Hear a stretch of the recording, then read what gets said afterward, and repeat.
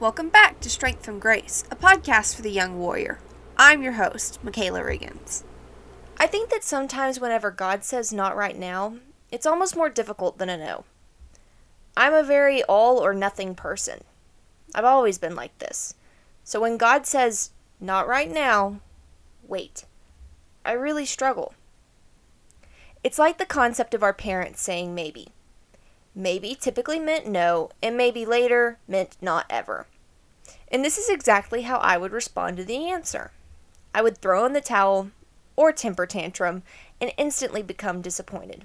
Even though I wasn't really given an answer, I would instantly lose all of my hope. But God doesn't work in maybes. God is just as much of an all or nothing person as I am. When He says yes, it's an absolutely yes. And when He says no, it's a heck no. This is something that I'm growing into understanding. In our world, people are filled with so much wishy-washiness that I, for one, struggle to accept whatever answer I'm given, especially when it's a yes. Did you say yes just to make me happy? Was this because I pressured you? Are you lying? Is this a joke?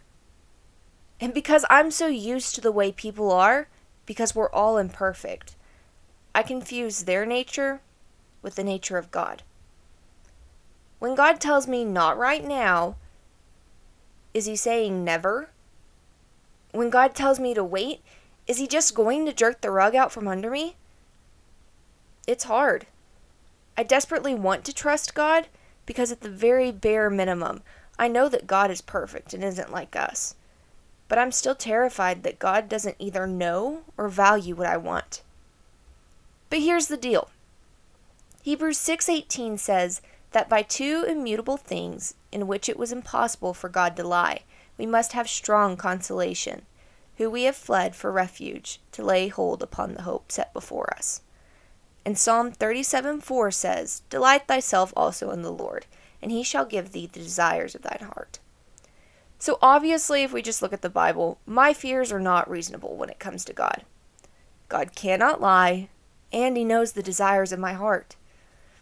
I can rationalize through this, because it's right in front of my face. But waiting is still so hard. I have to actively choose to trust God, because when I'm left to my own devices, I'll self-implode.